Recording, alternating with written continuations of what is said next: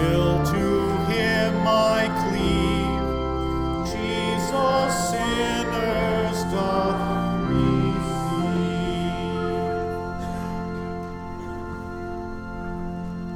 Praise, peace, and mercy to you from God our Father and from our Lord and Savior Jesus Christ. The text is the Gospel from Luke. Please be seated. Well, brothers and sisters, did you hear what the text said? This man receives sinners and eats with them. Yes, indeed. This is the Lord's M.O. It's his cup of tea. He is the Savior of, wait for it, sinners. Now, for sinners, this is the best news that you could ever hear. Those of you that know you're a sinner and your sin relish every opportunity to have Jesus receive you as a sinner in the divine service in order to bestow his Good Friday forgiveness to you. But if you don't believe you're a sinner and that everybody else is, then this Savior of sinners, Jesus, makes you grumble, and you can just as well live without him, not only every Sunday, but forever. And that's when Jesus goes into full-blown parable mode to illustrate his savioring work to save sinners. A lost sheep, a lost coin, and you know the third parable, don't you? It wasn't in the text today. 2 lost sons. I had to mention that.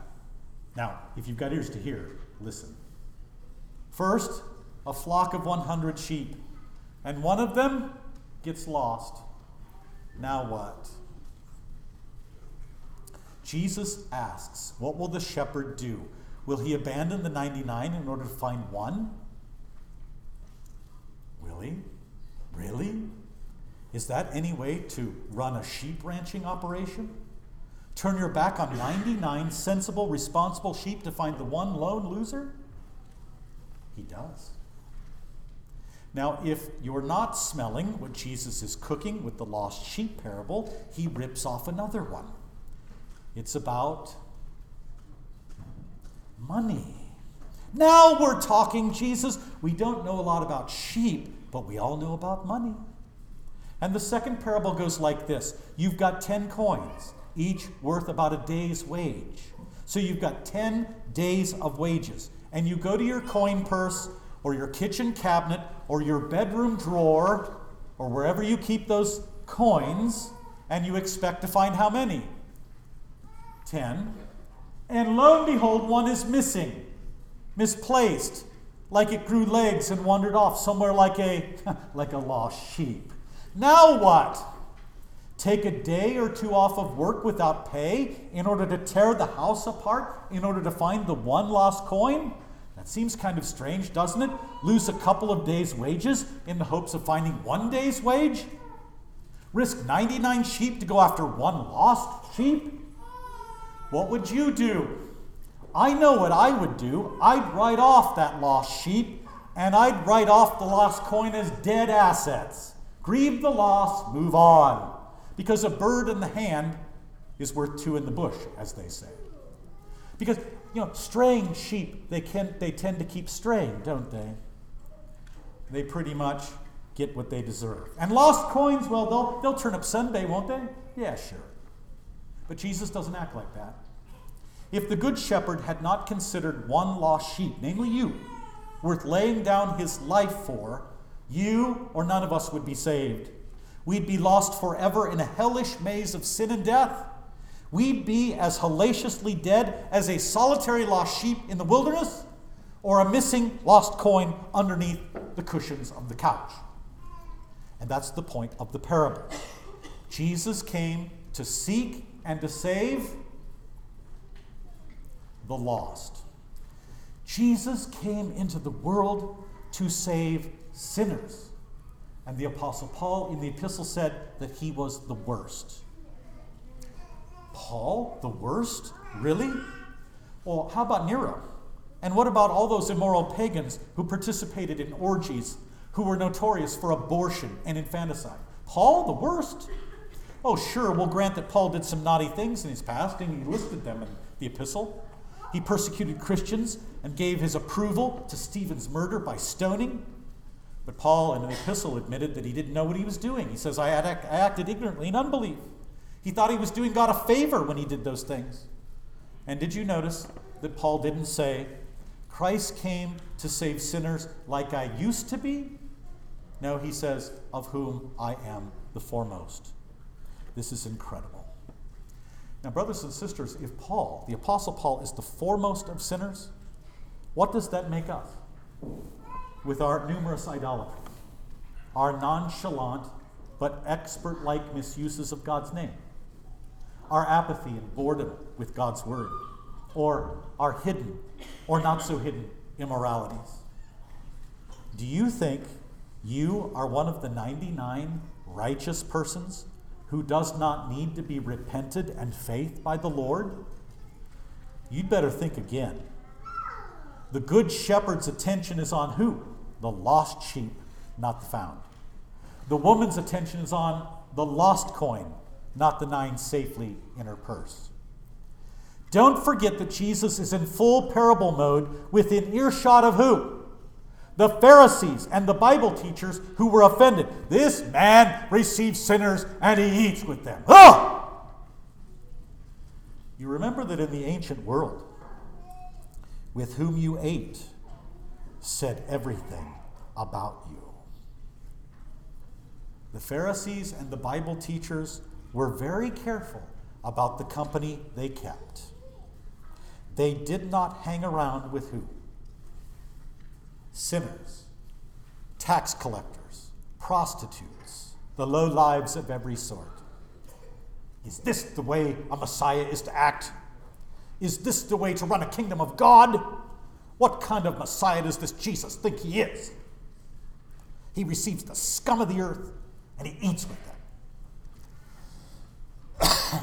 These religious, pretend non-sinners are outraged. They're offended. They're scandalized. And so, consequently, what do? They purposely exclude and excuse themselves from the Lord's table of forgiveness, life, and salvation. In their indignation, in their I'm better than everybody else, or I'm the exception to the rule, they refuse to eat with Jesus because they don't like the company that he keeps. By the way, that's precisely what hell will be like. Hell is for the righteous, the pretend non-sinners, who have no need to be repented and to be given our Lord's merciful forgiveness. There's no rejoicing in heaven over them. There will only be sadness. What an absolute hellacious tragedy. All they needed to do was drop dead to their religious righteousness, tell the truth that they too were sinners, identify with the lost, like Paul, the foremost of sinners. Brothers and sisters, are you listening? The heavenly banquet is open for all. He won it all for all by his own death. And in his death, he embraced every last and least loser in the world. But listen carefully, you only come into his kingdom as a loser, not a winner. As a lost sheep, a lost coin. And in the parable of the 2 lost sons, you know that as well. Jesus came to save real sinners, not pretend ones, of whom you and I are the foremost. No doubt you noticed that joy, then, is the ending of the parables in Luke 15. The shepherd rejoices over finding the lost sheep. He gives it a free ride on his shoulders. And when he gets home, he gets out the red Solo cups and throws a party. The woman who found the lost coin calls her friends and neighbors and uncorks several bottles of Cabernet Sauvignon, like Penny and Bernadette and Amy Farrah Fowler, and throws a party to celebrate, which probably cost a heck of a lot more than the coin she found. The father in the third parable that wasn't part of the text, but you know it and I have to mention it, the father who welcomes his wayward son back, he slaughters the fattened calf, he barbecues it on the grill, strikes up the band, and celebrates with great joy. God's joyous partying over his repenting and faithing or finding sinners like you and me, yeah, it's excessively over the top. But after all, the joy of Jesus over your salvation was exceptionally enormous. Jesus endured the cross and he scorned its shame. This is the joy of having you back in his arms. This is the joy of our Lord embracing you as a child of God the Father and as his brother and sister. Our Lord's Good Friday death gives Jesus the enormous joy of forgiving you and making you his own. This is a seeking love that is restless to find the lost. This love of Jesus for you leaves no rock unturned. His Good Friday love goes the extra mile and toils the extra day. It stops at nothing until you or me, the wayward sheep, is safely on his shoulders and the lost coin is deposited in the bank and the lost sons are safe and secure in his home again. Brothers and sisters, it was our Lord's seeking love that brought you to the baptismal font in which he, pardon the language, but when you talk about sheep, you have to say, branded you. Yes, with his divine and saving name. Your baptism then bears fruit daily in your life as the Lord repents, faiths, and leads you in holy living, so that you are given a place at his banquet table where angels and archangels rejoice over you being here. Yes, the angels in heaven rejoice over you, over me, over one sinner who tells the truth that he's lost and who hungers and thirsts for our Lord's righteousness. Oh, what joy! A lost sheep is found, a lost coin is recovered, a son returns. Sinners are forgiven for our Lord's sake. The dead are raised to life. And you and me, chief of sinners though we are the object of God's seeking and saving love in his Son Jesus. You're going to hear it quite soon in the sacrament where Jesus does what? Receives who? Sinners like you and me. And he says, my body and blood are given and shed for you for the forgiveness of your sins. And there he feeds us with his salvational Good Friday body and blood. What incredible joy. It's the best news that a sinner could ever hear. In the name of Jesus.